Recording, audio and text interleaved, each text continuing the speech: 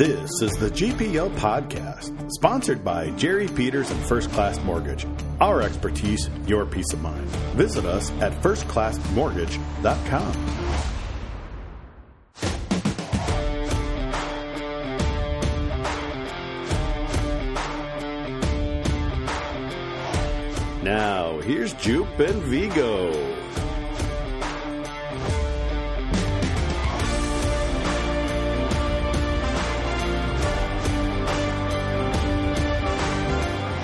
Good evening and welcome to the GPL Podcast, episode number 186. Well, it's Badger Week, and when it's Badger Week, well, it's become a tradition. We always have Todd Milewski on. Todd, thanks for joining us yet again. Hey, happy to do it. I love this week every time it comes up, Badgers and Gophers, but man, when it's like this, when we're in February and these teams are first and second in the conference, doesn't it feel a little more like there's just more of a buzz here, even if there's like no fans in the building? Well, yeah, there is, but a few, yeah. The fan thing is just such a downer. I mean, it would have been a packed house at Kohl Center. Yeah. I think with the Gophers' resurgence this year, it would have been pretty packed at Mariucci. Obviously, they've been having attendance issues the last few years, but I think it would have been so fun.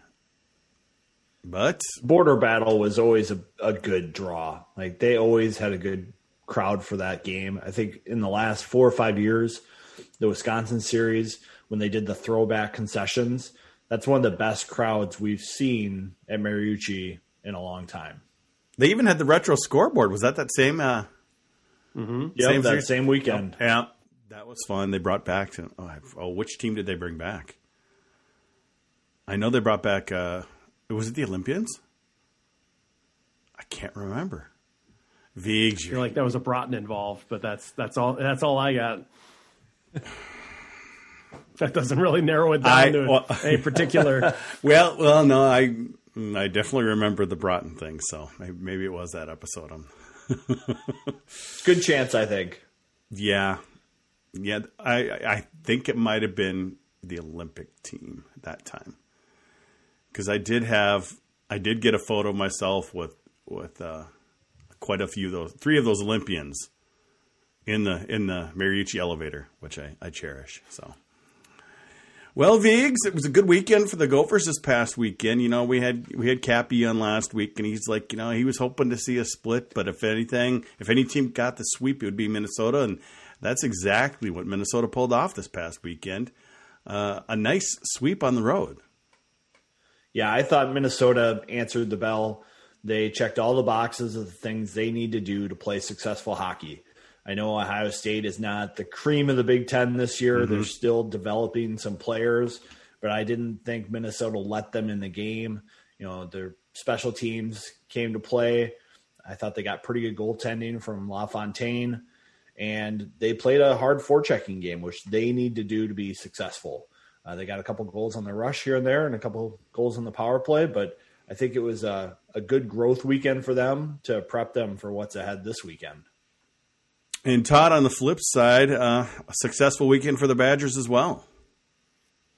Yeah, 6-0 on Friday against Michigan State, and then 4-1 on Saturday. I mean, 2 really different games, which is I feel like what you get out of Michigan State this year. I mean, they weren't really there on Friday, and the score showed it.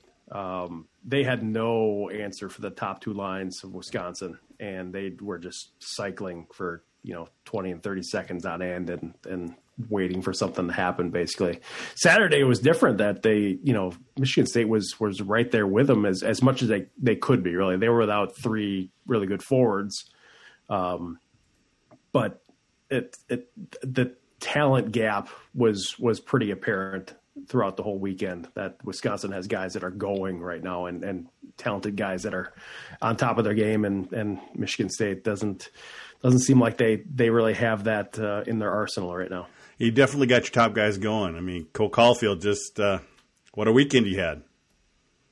Yeah, what was it? 8 points, 7 points? I forget myself now, but I know.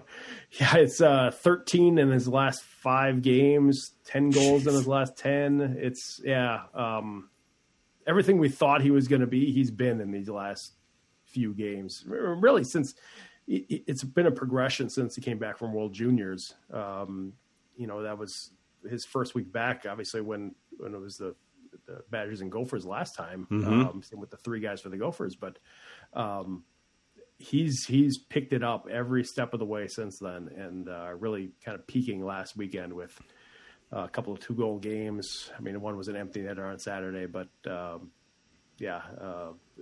he's found it. Whatever he needed to find, he has found it these last few weeks. He seems to be playing a more complete game too. I felt like in the past, he was kind of floating around and waiting for the game to come to him and only working the offensive zone. He definitely seems like a more complete player out there and creating his own opportunities and winning pucks and second chances. And that's something I don't think we saw last year. That's the preview of my story for this week is, there were 2 times last week, one in each game where he did work in the D zone. That one led to a Holloway goal that made it 6-0. So at that point it was, the game was out of reach. But the second night it was 1-1 in the third, and State came out with a 3-on-1 that became a 3-on-2, and Caulfield was the back checking forward first back, and he got to the guy just as the drop pass came back to him and lifted his stick up, and the puck turned over and went the other way. And it was 55 seconds into his shift. He was at a dead stop in the offensive zone, and he caught up to everyone. So that was, you put that all together, and that's what they needed to see out of him. That was his growth for this year. We all know when he's got the puck on a stick in the offensive zone, what he can do. It's the rest of the time, which is, 85, 95% of the game, that he had to be better at. And for the most part, he has been.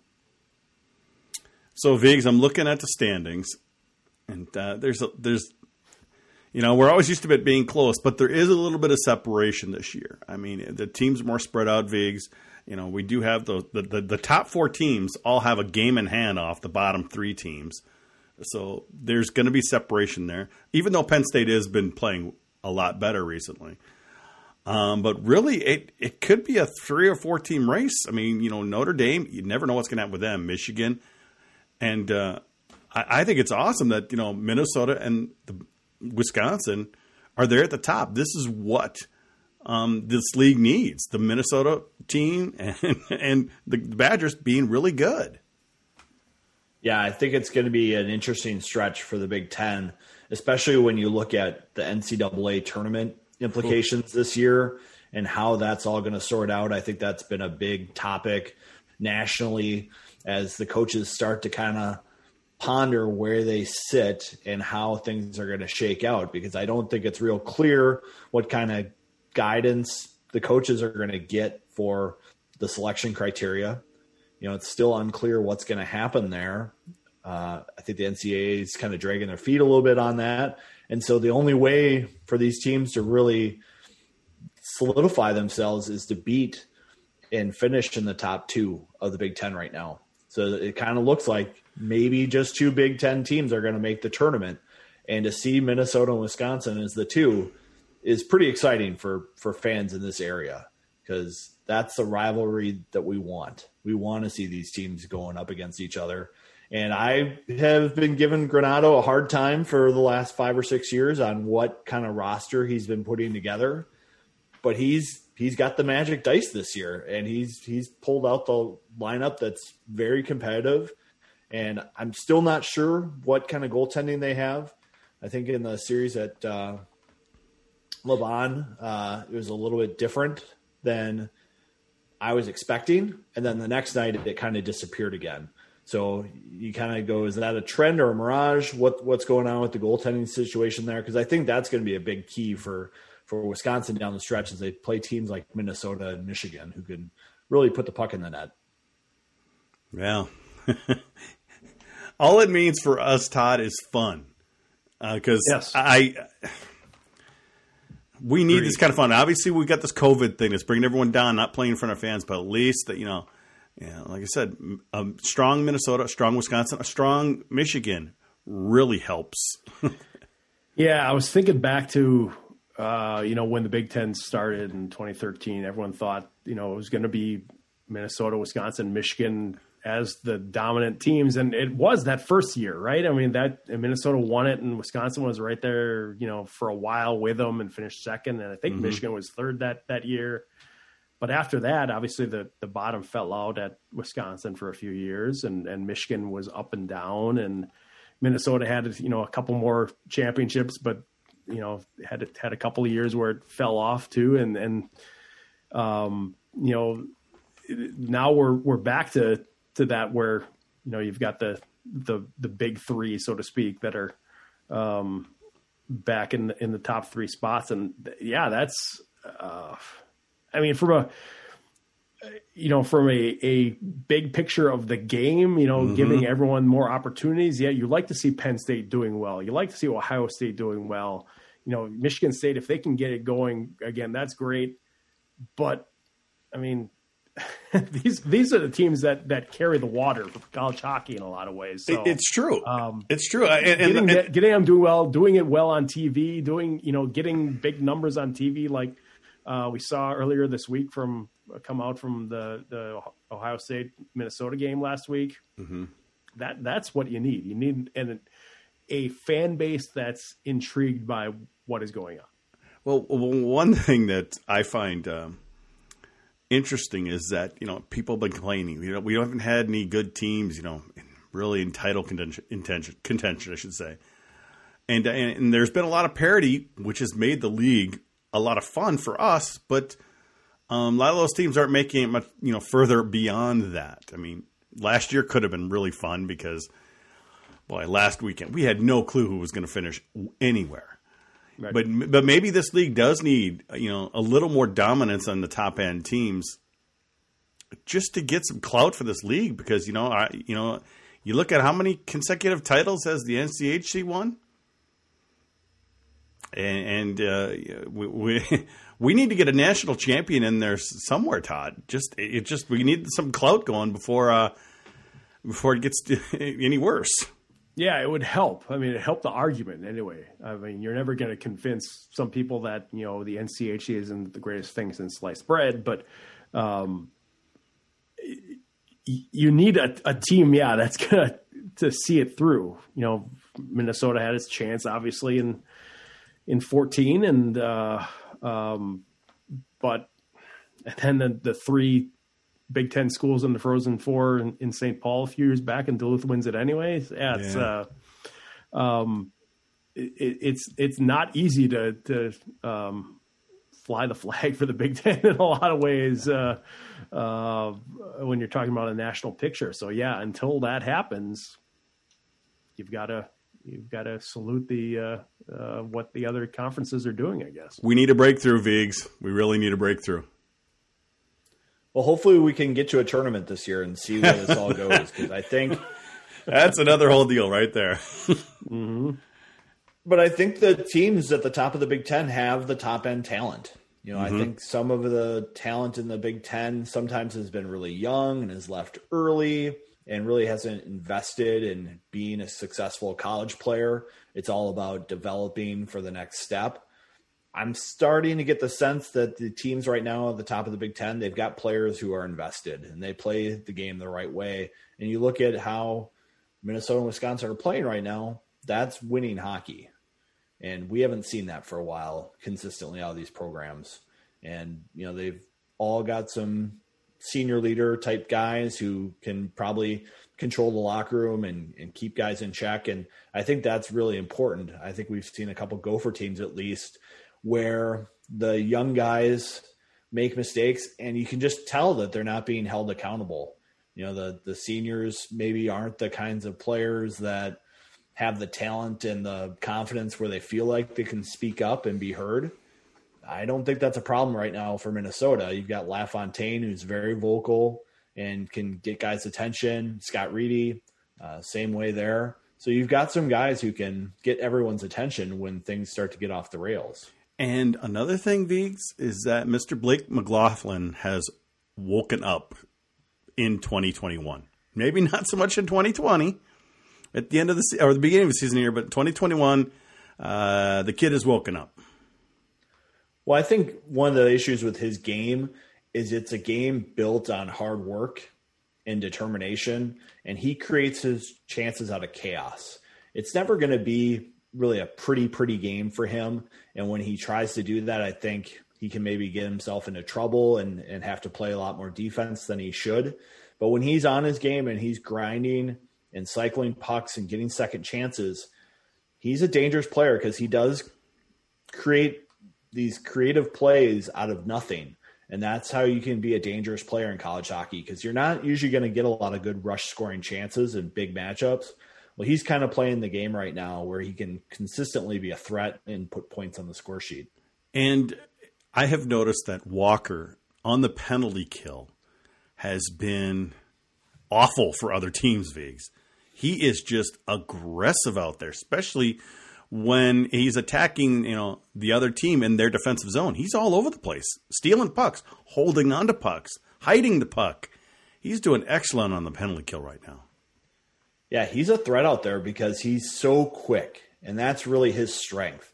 And sometimes when you're on the 5-on-5 game and you just don't have anywhere to go with your legs, so you have to try to create some plays that way.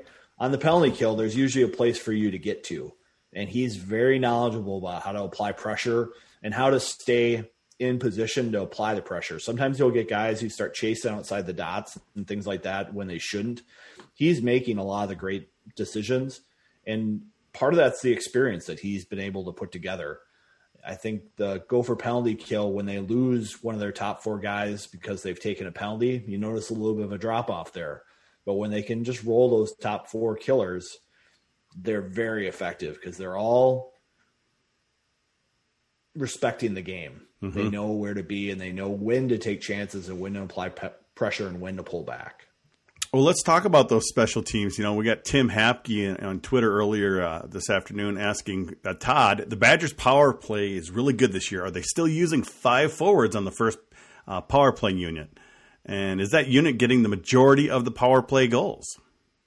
Yes, and yes. They've all year. They started with the unit they have now, which is Caulfield, Holloway, Ty Pelton Bice. Terrible lineup, by the way. Yeah, that's just awful to have that. and Linus Weissbach running the point. And so Holloway was there for 2 games. Then he was gone for Canada's World Juniors camp forever. Adjust. Threw a couple different guys through there. Brock Caulfield got a look for a while. And it didn't really get back to where they wanted it to be until January. Now they've built it back up a little bit. Did score against the Gophers, I think, in 5 tries that weekend with those units intact. But it is a lot of times the top unit is out for a minute 30 before they even think about getting off the ice. So they're getting most of the opportunities. They're getting most of the goals. I think last year was something ridiculous. Like only one of the power play goals was from the second unit for the whole season. And I think it's not quite as stark this year, but it's still the same kind of concept where they're, we saw it last week, and part of it's hard to compare, how one team plays penalty kill to another sometimes, but Michigan State was fairly passive, and so Wisconsin was basically just doing the same. They're waiting for something to develop, and they have enough talent there to make that happen, and they popped a couple of power play goals on a major in the third period on Saturday to win that one. So that was I know they were happy to see that because last year was a struggle with even with the talent that they had. Think of who they lost. They lost Mike Kalnick, who ran the power play for 3 years, basically, Keandre Miller, and Alex Turcotte. But they've brought in this group that's a little bit more, got a little bit more grit in front of the net with Sean and Pelton Bice maybe. And Obviously, on the wings, you've got Holloway and Caulfield to line it up and shoot, and it's been working pretty good so far. Yeah, and then you look on the opposite side, Viggs. Minnesota had struggled, I would say, for quite a few years. I don't believe they even had a shorthanded goal last year, and Lacombe had 2 last weekend. Viggs. Helps to have a defenseman who can just quickly jump in the rush like that. And I think that's one of the strengths right now for Minnesota that it has over a lot of their opponents is how fleet of foot they have on the back end. I mean, they've got 4 or 5 defensemen who can all skate just as well as anybody on the ice, and it just gives them that advantage. With Lacombe, you worry a little bit because of his defensive chops. Yes. He can get into trouble from time to time, and he needs a partner who can back him up a little bit. But when you have guys like that who can skate, they're always going to be dangerous to jump into the rush. And I think that's been a key for Minnesota is figuring out how to create those transition opportunities and really just green light everybody get up in the play and try to put some pressure. And if it's not there, don't force it and get a turnover going the other way. But you notice how quickly they jump up in the rush. And that's interesting because, this weekend, the speed limit goes up on the penalty kill. You take a chance, Wisconsin comes back the other way and you're short, even more short. They can make you pay for it, Viggs. Yeah, it's going to be interesting this weekend. The special teams are going to be huge and the goaltending is going to be huge. And I'm interested to see how Minnesota does against Wisconsin because I don't think they've been really challenged on the special teams too much the last couple of weekends with OSU and ASU. I have a lot of respect for OSU and their staff and what they do, but they just don't have the talent that some of the other teams in the Big Ten have.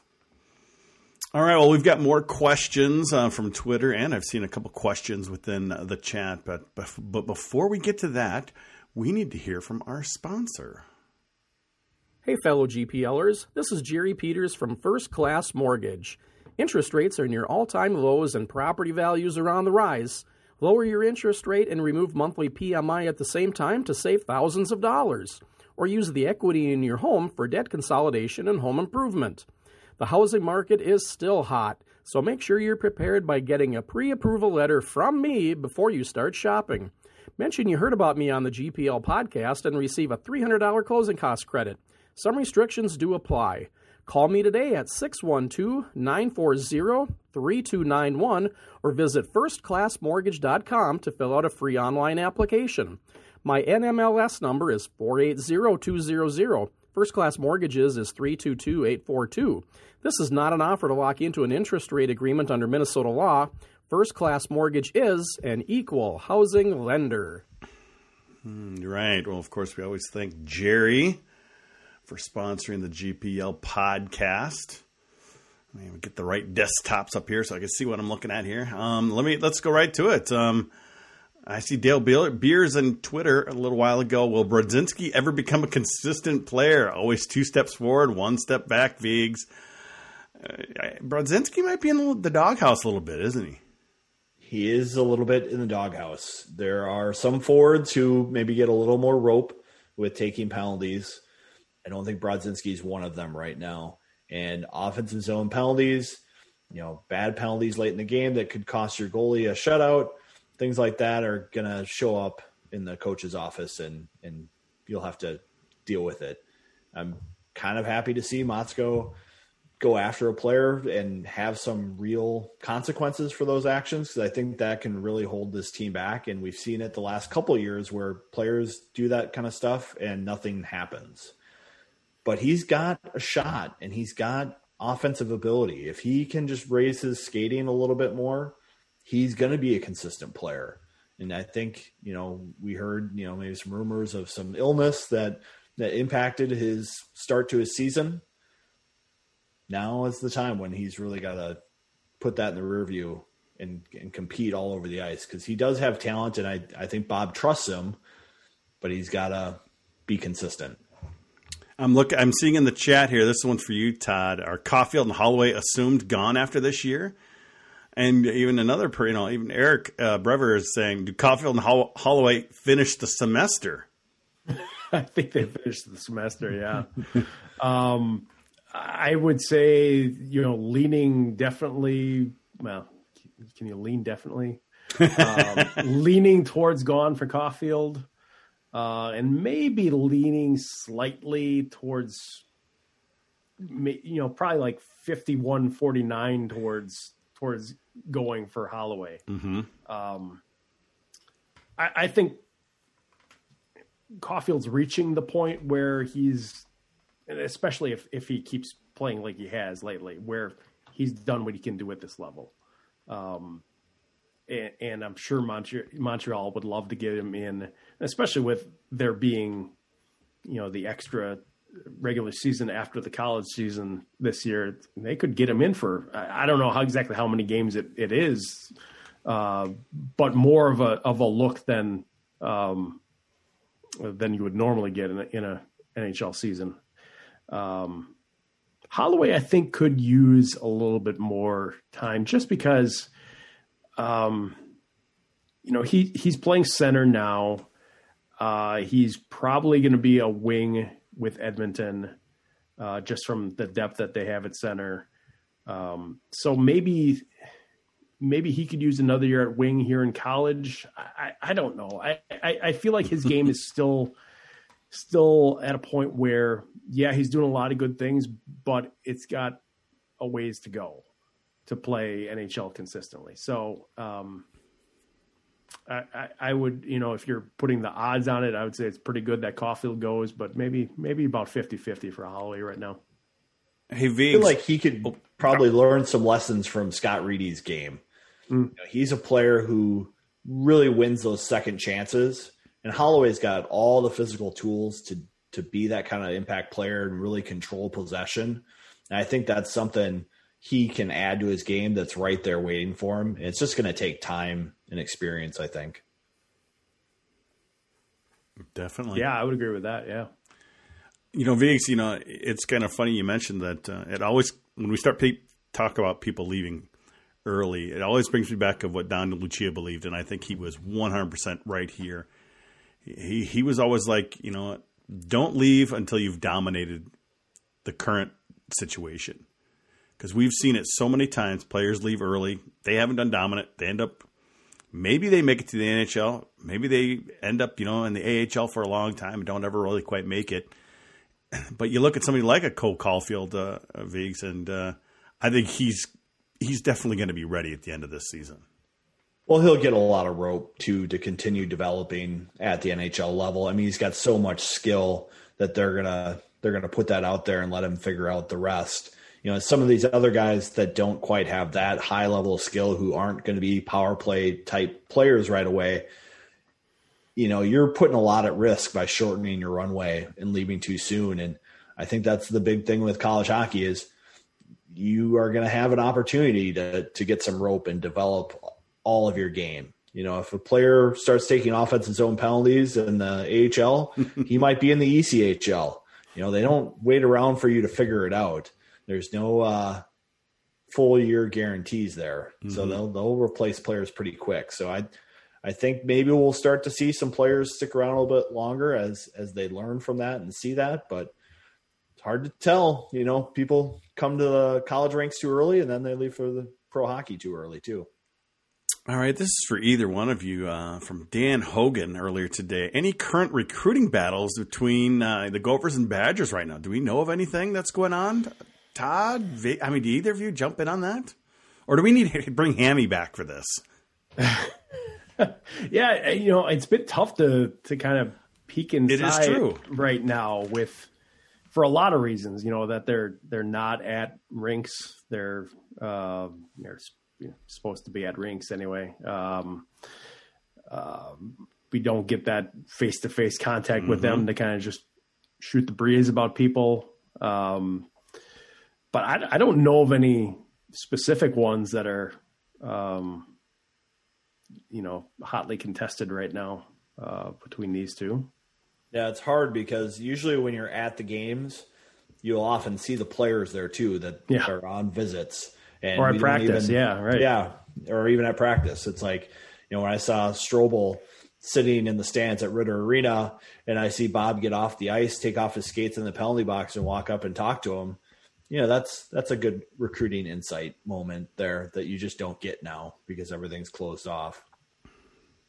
So that's a big we don't know. Yeah, sorry. Hey, no good answer there. And it's one of those things that, like you said, Viggs, you would have seen that if you were at practice.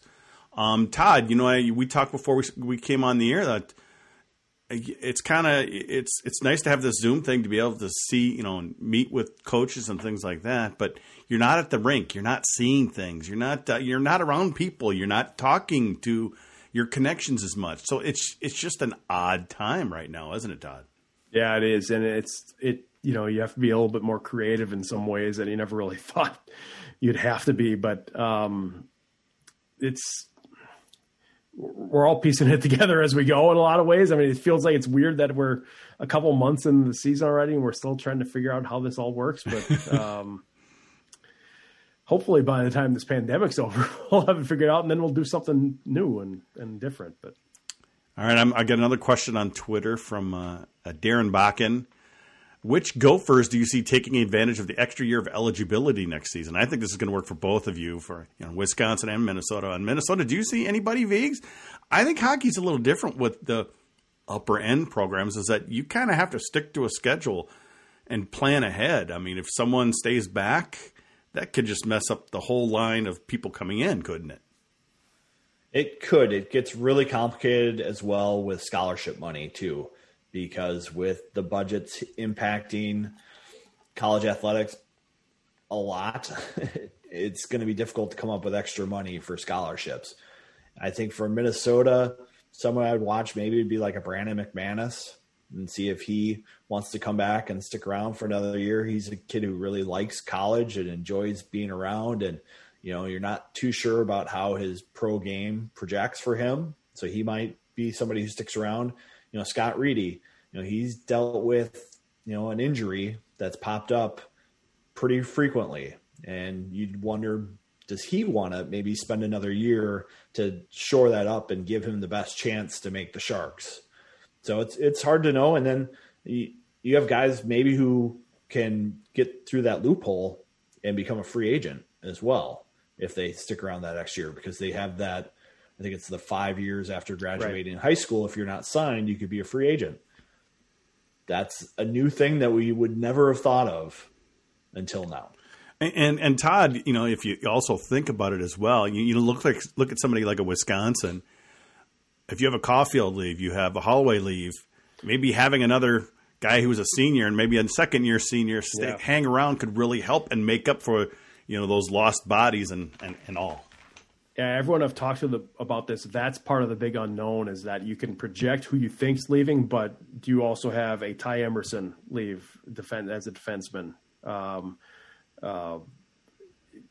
So those kind of things you're going to have to patch. I mean, and Viggs knows this better than anyone, that it's not like there's a shortage of players that they have kind of waiting in the wings to come in and play here, but you do have to patch that as it goes instead of trying to think, well, this is our roster for next year and we're not deviating from this. That's not the way it works. Obviously, you're going to have a potential, for 3 or 4 guys leaving, and then you never know who's going to want to transfer out. We saw that last year with Sean Doogie leaving and Mick Messner leaving the Badgers.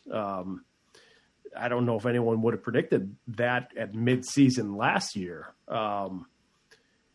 So the picture is ever evolving, it seems like, in terms of what that next year is going to look like. And when I've asked players directly if they have plans, if they know what they're doing for next year, the seniors, they say they, at least to me, they say don't know yet, have thought about it and, are talking to coaches about it, but it doesn't sound like there's a lot of answers to that yet. And that's, part of it too is, is everything going to be back to normal by next fall? Are they going to want to come back to this again? So boy, that's another thing right there. Again, because, you mentioned Doogie there. He went to Arizona State. He's probably a really good candidate to hang around an extra season there in Arizona. Yeah. I mean, maybe they're playing some home games and he's around that weather a little more for one extra year.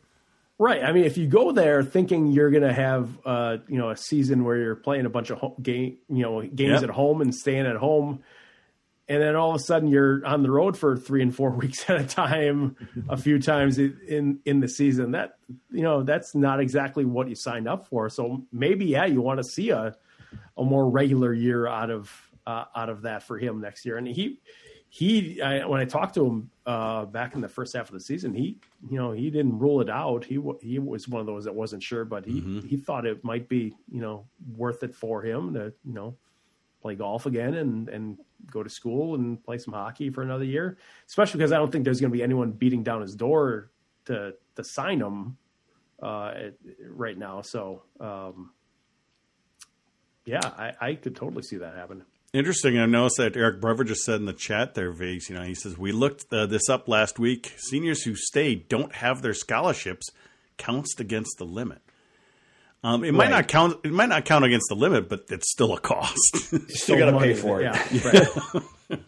And as much as the Gopher hockey program is in the black every year, the athletic department is going to be in trouble. They're going to have to take out a bridge loan. I think we'll find out in the next month or two at a regions meeting how much money the athletic department thinks they need to take out in a loan to cover the costs. Yeah, I know that they've got a Top Golf event coming to TCF Bank Stadium this summer.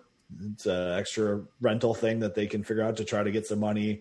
The regents are going to be approving some alcohol licensing next week at their meeting to generate some more revenue. They're just trying to do what they can. Yeah. So I think trying to find, $40,000 or $50,000, whatever it is, to support a hockey player for another year, that's a tough discussion for Mark Coyle to have with Bob Motzko. Yeah, we got N. Johnson in the chat. He's asking, is there any talk of more than just parents at the arena? Mariucci, I don't think it's going to change in the very few games we have left, Viggs.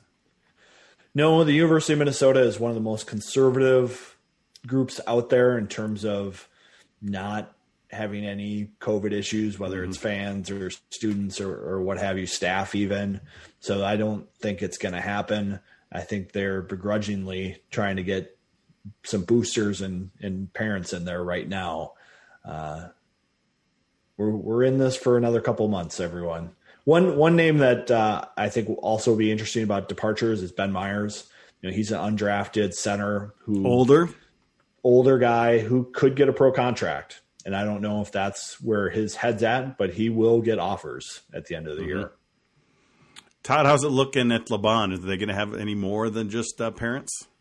No, I don't foresee that happening, especially because they're already I don't know if warring is the right word, but Dane County, which is county that Madison is in, has shut everything down basically since the start of the pandemic for sports. So if you step off of campus, you can't have a sporting event, but campus being state lands is governed differently and doesn't have that rule. So they're already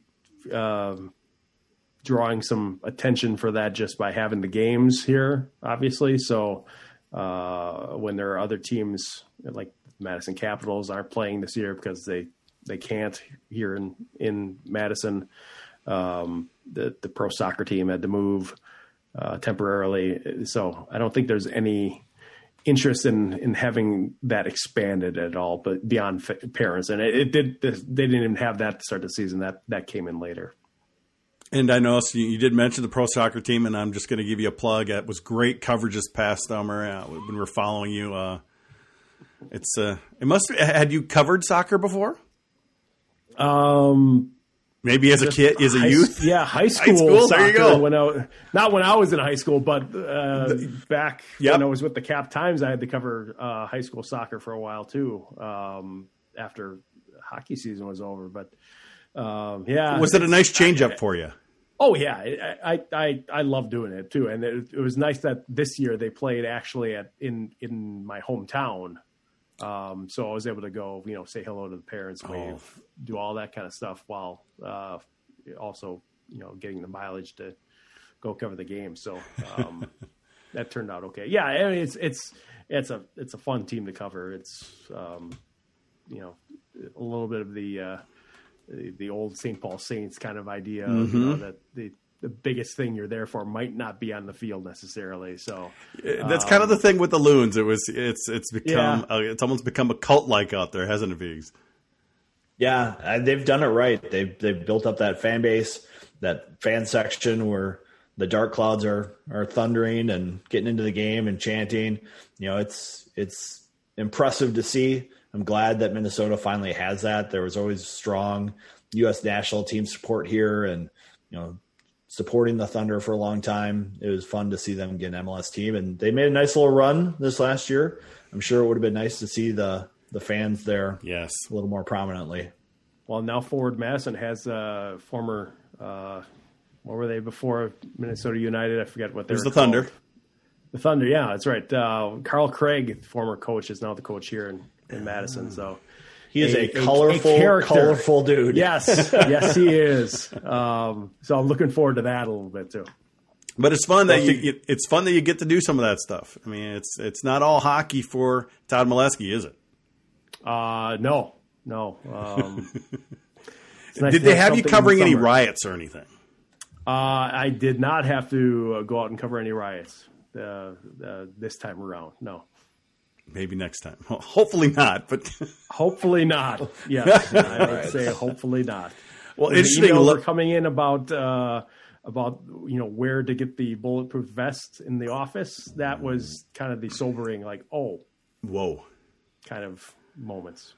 You know, well, we talked about, you know, it's not going to change for fans. I mean, the funny thing is that the media is pretty well cut off. You know, Todd's one of the lucky ones. He's an essential media, so he'll be at Mariucci this weekend. We cannot because we're not really essential. We're just a little website, so that's just the way it is. And you know what? I'm fine with that because pretty much every game's on TV this year, so I'm happy about that. But the only thing is we don't get to see it, Todd. You know, we had a couple of years ago, we even had a birthday cake for you. Yes. That was one of the highlights of all the years coming up to Mariucci. Was 40th birthday cake up in the press box. Yeah. You know, we were talking about before we came on the air is that it's likely that, you know, people like Viggs and I, you know, if everything does get back to more normal next season, it'll be like a year and a half time since we had been at Mariucci. Because my last Mariucci game was that Sunday game against Notre Dame in the playoffs last year. And it looks like it's going to be October.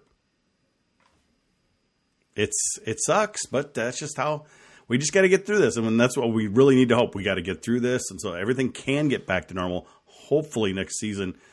But on top of that, Viggs, we still don't know what's going to happen this season. We don't know what's going to happen for the playoffs, the NCAA, but we know it's Big Ten. But what's happening? Do we know anything about NCAA right now, Viggs? We know that one regional has dropped out of hosting. And who is that? Who has dropped out? Manchester. Okay. You know, in the East where they're having issues. So does this move to a central site and try to just do it all at once, or is it, you know? I know Loveland is one of the places I would actually kind of would love to drive out to Loveland and get put there. I think it would be fun because that area is a beautiful area. But Todd, do you have any insight? You don't want to go to Fargo? No? No, I don't. Okay. The that's where you're going, not us. You're going to Fargo. Okay. Oh, all right. Well, we'll cross that bridge when we come to it, right? The few things that I've heard on this are that the NCAA committee, so the two layers here are the NCAA committee, so the 6 people that will end up picking the teams are waiting for guidance from the NCAA itself on how to, you know, 1, do selections, 2, put teams where they go. And now they have this other element to deal with finding a new regional site. And it was interesting to me today to see that the NCAA came out with their plan for the women's volleyball tournament, which happens and hockey. and women's hockey, but specifically the volleyball tournament, because that doesn't happen until April. Mm-hmm. So they got that one done. I understand getting women's hockey planning done because that happens first. That's coming up in a month now, or a month and a half. Yep. But yeah, they got the volleyball one lined up already too, without doing men's hockey in there, and that was a little bit of a surprise to me. But I also understand that volleyball is a bigger tournament; they need to get that squared away. I mean, even though they're downsizing it to 48 teams, if you're going to bring everyone into one location, you got to figure that out pretty quickly. Well, one thing, Viggs, I know Steve says in the chat is that they did get email saying that the Frozen Four were still going to be in Pittsburgh. So it looks, is that really going to happen though, or is that just somebody in marketing just automatically sending an email? It's hard to know. I was surprised when I saw that email too, because I'm like, I haven't really heard any confirmation that it's actually going to happen. I think one of the things with volleyball figuring it out, I don't think there's quite the provincialism in volleyball as there is in hockey. In hockey, you definitely have some entities out east, and in the West trying to put themselves in the best situation and have strong opinions about how things should go. So I have to imagine that it's harder to get a consensus in hockey. I mean, we've had debates about the format and sites of regionals for the last 20 years, and there hasn't been a lot of change. There's been a lot of conversation, but has anything really changed about the regionals in the last 15 years? No. I mean, they couldn't figure out overtime in hockey. They couldn't come to a consensus on that. So, there are no easy answers when you get that group of coaches and then administrators. Coaches have one idea, right? And then the administrators are like, I don't think that's the right way to go. So we might be waiting another couple of weeks until we can. But the plan, if there is a plan, it is that it ends in Pittsburgh. They're kind of backfilling to get there, I think. But hopefully sooner rather than later. I mean, you can hear it when you ask coaches that it's kind of this exasperated, they just want to know. Something. They just want to know. It was like the schedule. It's like they didn't know the schedule. Right. They can't plan. It's like they just want to know, and especially when you have teams like Minnesota, Wisconsin, and Michigan in the Big Ten, all have legit chances of getting into whatever form this NCAA tournament's going to be. It's just all up in the air. And like you say, we lost a regional. Does somebody, I personally think maybe let's do 3 regionals out west. I mean, let's balance it out. I mean, we've had enough Midwest in Pennsylvania. Is Allentown available? Allentown, yeah. That's a West regional. They can have an Eastern one this year then. Change it up. Right. Change it up. I'll be interested. I'd like to see a super regional where they just put up, 8 teams in one site and get down to your Frozen Four that way. It would be kind of fun to maybe see a Big Ten, NCHC, WCHA type regional. You might be a little top heavy of talent there compared to the East, but it would be a heck of a weekend to watch. And I think it'd get the fan bases going. That would be quite the weekend. I mean, you could put like a North Dakota, a Minnesota State, a Minnesota, Wisconsin, something like that in a regional, and no fans. Yeah, that's the tough part. Yeah. I know it's. We might see some TV records for regionals if that's what happened, though. Yeah, the tough part for me, one of the many tough parts in this is that. If you get down to 16 teams and you've got them scheduled for, okay, you're playing over these 3 days, throughout the country. What are the chances? I mean, the chances got to be pretty good that at least one of those 16 teams is going to have some issue with COVID over those 3 days, right? Because look at what's going around. Have we gone a week without having a team impacted yet this season? Not really. Or a game postponed or something like that. It just feels like if we get there and get it done, thank goodness. I mean, because well, you and I were talking about this earlier, Todd. We were saying, like, let's just get the Friday afternoon. Hopefully everything happens, because you just never know this season. It could be a last-minute thing. Right. The Badgers are in town. All of a sudden, darn, Minnesota can't play. And all of a sudden, you're like, you just never know. I always get my stories ready to go for the next day's paper, but I'm so worried about in that interim between when it might go online and between then and the rest of the day, is something going to happen that the games are going to be canceled and I've just wasted a story that, it's out there and I really, can't use again. I thought it was pretty funny that after the first game the Gophers played, the question comes to Bob, did you ever think this day was going to get here? How relieved are you that the season's under the way? And he's like, if you would have been in my office at 10 a.m., you'd be surprised that we're here. Because I was crossing my fingers hoping we were going to get off without a hitch, because it sounded like, maybe something was up in the air at the start of the season for how things were going to go for Minnesota. So, and the interesting thing every day's is a gift. Yeah, and the interesting thing is that media availability today, Mr. Robbie Stucker just flat out said, hey, how you been doing with the testing and everything this year? He goes, well, I haven't had a test because I haven't had a test yet because I had it and I have to go 90 days after. I was like, he just kind of outed himself having COVID. And that was kind of the first real official one we've heard on the Minnesota side, Viggs. Yeah, other than the coach, everyone's been pretty mum about who's had it so far for Minnesota.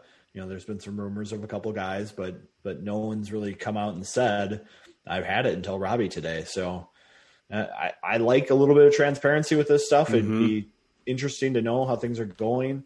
I just watched the HBO Real Sports show last week where they talked about the long haulers, about athletes who've gotten COVID and have long-term fatigue effects, chest pain, heart problems, lung scarring, heart problems. And these are athletes. There's a player in the WNBA who is a very successful young player who isn't allowed to shoot free throws. And we see that with Marco Rossi right now at the Wild. He's obviously got some long-term effects from COVID. And, that could pop up at any time. And that's the thing, even if it hits 1 out of a million people, one of those 1 out of a million people could be someone that is, on a sports team and could have really, really bad issues by continuing to try being an athlete out of this. Okay, enough Debbie Downer stuff, guys. We got a series this weekend. Viggs, thoughts right off the top of the head. This is going to be fun. It's going to be fun.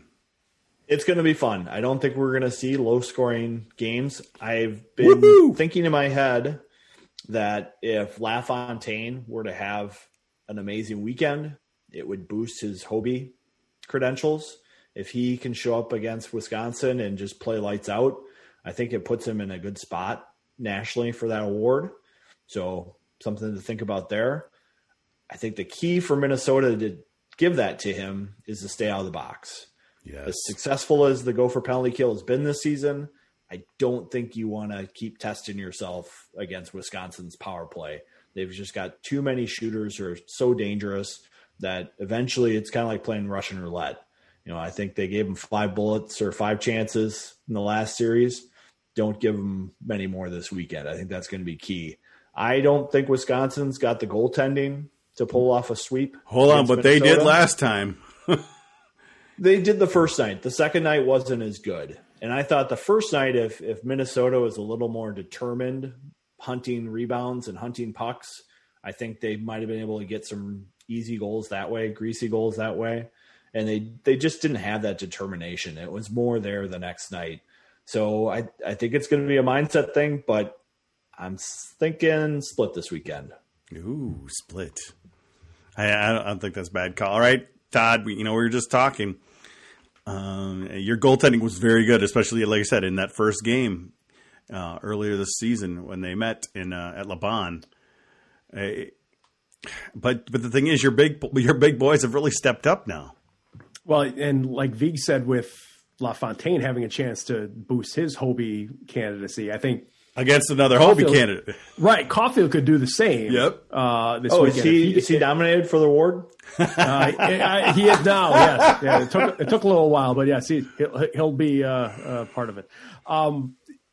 So if he can put in a couple against the second best statistical defense in the country, that means a little bit more than scoring against Michigan State or Arizona State, right? And especially in games that are going to be, they may be on the plus channel, but they're usually pretty widely viewed. Yes.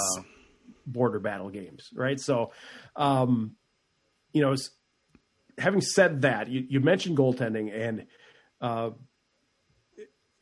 starting last week, they committed to a rotation where it seems like it's going to be Beydoun the first night, Rowe the second night, at least for a little while here, because Granato said that he wanted to do that, but every time, like what happened against Minnesota, Beydoun had a great first game, felt like he had to go back with him the second game, didn't have it wasn't as sharp, wasn't as focused maybe.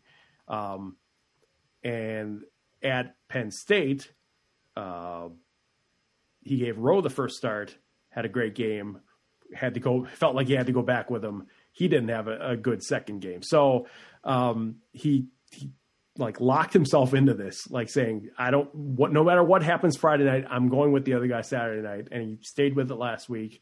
So that's what he says is going to happen again this week. And going forward, for how long, I don't know, but that's an interesting way of doing it. And he's going to change his mind if something happens. Right. At some point, yeah, it's probably going to, have to change. But I mean, I look back to, what Denver did back in the mid 2000s, right? I mean, when they had, Fisher and Menino going back-to-back nights and won the national championship. Those guys were nightmares. And yeah, I mean, and they played it that way until the Frozen Four, if I remember it right. Like where Guaz was faithful about one guy got one night, the other guy got the next night, even in the regionals. And so it can work. You've got to have the right guys with the right mentality, not to feel slighted by not getting both of the starts. And it seems like these guys, Beydoun and Rowe, are okay with it. It's hard to get in their heads though and know for sure, right? We'll see over time, but I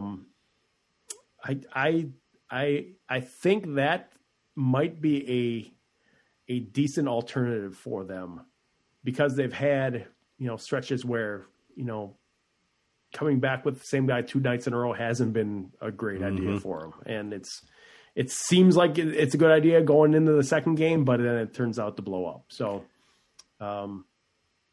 I think this is worth a try now for them, this rotation. So what's your prediction? So I'm going to call split. I'm going to call Badgers first night, go for second night. What are you thinking for over-unders for this weekend? What kind of goals scored? Yeah. Total. 18. Yeah, I was going to say, the number that popped in my head was 5-4s and something. Yeah, it was like, so Brian Posick gave me this stat earlier in the week that Badgers have scored 4 or more in 6 straight games. And we looked it up. They haven't done that since 99-2000 Ryan Precht and Heatley year when they won the WCHA and came a game short of the Frozen Four. And it's as you guys probably saw a couple of weeks ago, it's one thing to do that against Arizona State. It's another thing to do that against Minnesota. So we'll, I guess maybe I'd be surprised if they score 4 in both games this weekend. Watch, it's a defensive struggle. Oh, yeah, right. Well, the funny thing is, Viggs, you could hear on the broadcast with the Gophers last weekend a kid saying on the Ohio State side, this isn't Arizona State. It's a little different. They still put up 5 on them both nights. And now they're leading the country in total offense. And they're doing pretty well on the defensive side too, Viggs. Yeah, you look at the goal differential for Minnesota, it's pretty stark. Yep. Putting 20 up against Arizona State's a pretty good feat. Putting 10 up against ASU is a pretty good feat. But you look back at that Notre Dame weekend, it was a struggle. And I think it's going to be more of a struggle this weekend. I think we could see, a 3-1 type game, a 4-1 type game, maybe an empty netter at the end. I think this is going to be a tighter weekend than we've seen in the past. I think both teams know there's a lot at stake, and I think both teams are playing more the right way. So there's going to be less freewheeling open hockey that we have seen a little bit in the past with these two teams. Nope. It's going to be wide open. It's going to be fun. It's going to be fast. It's going to be Gopher sweep, baby. Shocking that I would pick a Gopher sweep because that's what I. It is shocking. I was surprised. Were you surprised, Todd? Yeah, I almost fell off my chair here. My shocked face. Yeah. Well, the funny thing is, if there's a split, we're still in the same position, league wise, points wise. If Badgers come in and sweep, it's on because then they'd be up by a point. A Minnesota sweep, and then they put some 11 points between the two. It's just all over the place. With these 3-point games now compared to 2-point in the old days, it's wow. It could be anywhere, Viggs. Could be anywhere. This will be a big measuring stick to see who's going to be in the driver's seat down the stretch. It will be. And we still have Michigan kind of lurking right there, and you never know what's going to happen leading up to that. When does do you guys play Michigan again? Or have you all done with it? After this weekend, the Badgers are at Michigan next weekend. So hope this 2 weeks is kind of the deciding period of whether they're in the race for Big Ten title and probably also whether they're in NCAA position too. Because obviously they took that 2-week break, and it ends right before they play you. So. Yeah, a lot at stake for the Badgers these next couple of weeks, and it's awesome. Not table stakes this weekend. It's not table stakes because you're not just playing for what's at stake that night. Right. You're playing for the season. You can write an extra check if you need to go into this weekend because there's Hobie considerations, there's NCAA considerations, there's Big Ten title considerations. It's a big one. Exactly. Let's go. Well, Todd, thanks for being on with us again. Hey, anytime you guys want me on. Well, only during the Badger series. We don't, I was we don't care about be a you weekend when time. you guys are playing Notre Dame or something like that. But hey, you want to come on next week then? I think we might have a big roundtable at the end of the year. Cappy wants to be on our Big Ten tournament show. Maybe we have you. Maybe we could reach out a little bit. Absolutely. That would be fun. Viggs, are you working on anything recently? I'm working on distance learning with my kids. Oh, so we're getting there. I shouldn't have mentioned it because, boy, that is just a handful. Todd, what do you got coming this week? You kind of teased it a little bit, and then yes, on the distance learning thing, we just learned that the district my wife teaches in and our kids go to is off tomorrow for a snow day, virtual snow day. They're all virtual still. It's still a snow day. So are they? They're not schooling tomorrow? Correct. Back in my day, we would have gone to school. That's weird. They don't even need to leave the house, right? That's weird. I thought this was the answer for snow days. This was the end of snow days, was the start of virtual learning, but I guess not. Who knows? Anyway, yes. So we also have the border battle on the women's side as well this weekend. Yes. Ritter, which is another reason why it kind of stinks that there's no fans, because I know there would be some Badger fans that would come up for, being able to hit both of them. But then I'm also kind of upset that the women's game on Friday starts at 6:00 and the men's game starts at 7:00. Why? Yeah, there's no reason to do that. They should separate it because then you'd be covering both easily. Here. Help me out here, right? Well, you can go watch like the first part of the first period, the first 10 minutes, and then you can't even go through the tunnel though. That's the thing. You can't even just go through the Zamboni tunnel. You got to go all the way back around the building, and really, that sucks because I love that. Yeah, they obviously don't want anyone. They don't want anyone downstairs. Definitely, yeah, I understand that because That is such a convenient thing. And it's the same thing with LeBon and the Kohl Center, too. You just go through, it's go underneath and you're there. And Viggs, you and I have done it. Before Gopher games, there's a lot of times women's games. We'll head down to the Zamboni tunnel, stand there and watch some games. Sometimes go up over to the press box and just enjoy some hockey. And can't even do that. You have to go outside and be cold now. That's how it is. That's how it is. Well, that's going to do it for this week's GPL podcast. I want to thank Todd for coming on with us. And, boy, it's going to be a fun weekend. But, we'll be back next week to recap the Badger series and preview Revenge at Notre Dame. For those of you currently watching live, we'll have a little bit of overtime coming up next. For the rest of you, we'll see you next week. Thanks for listening.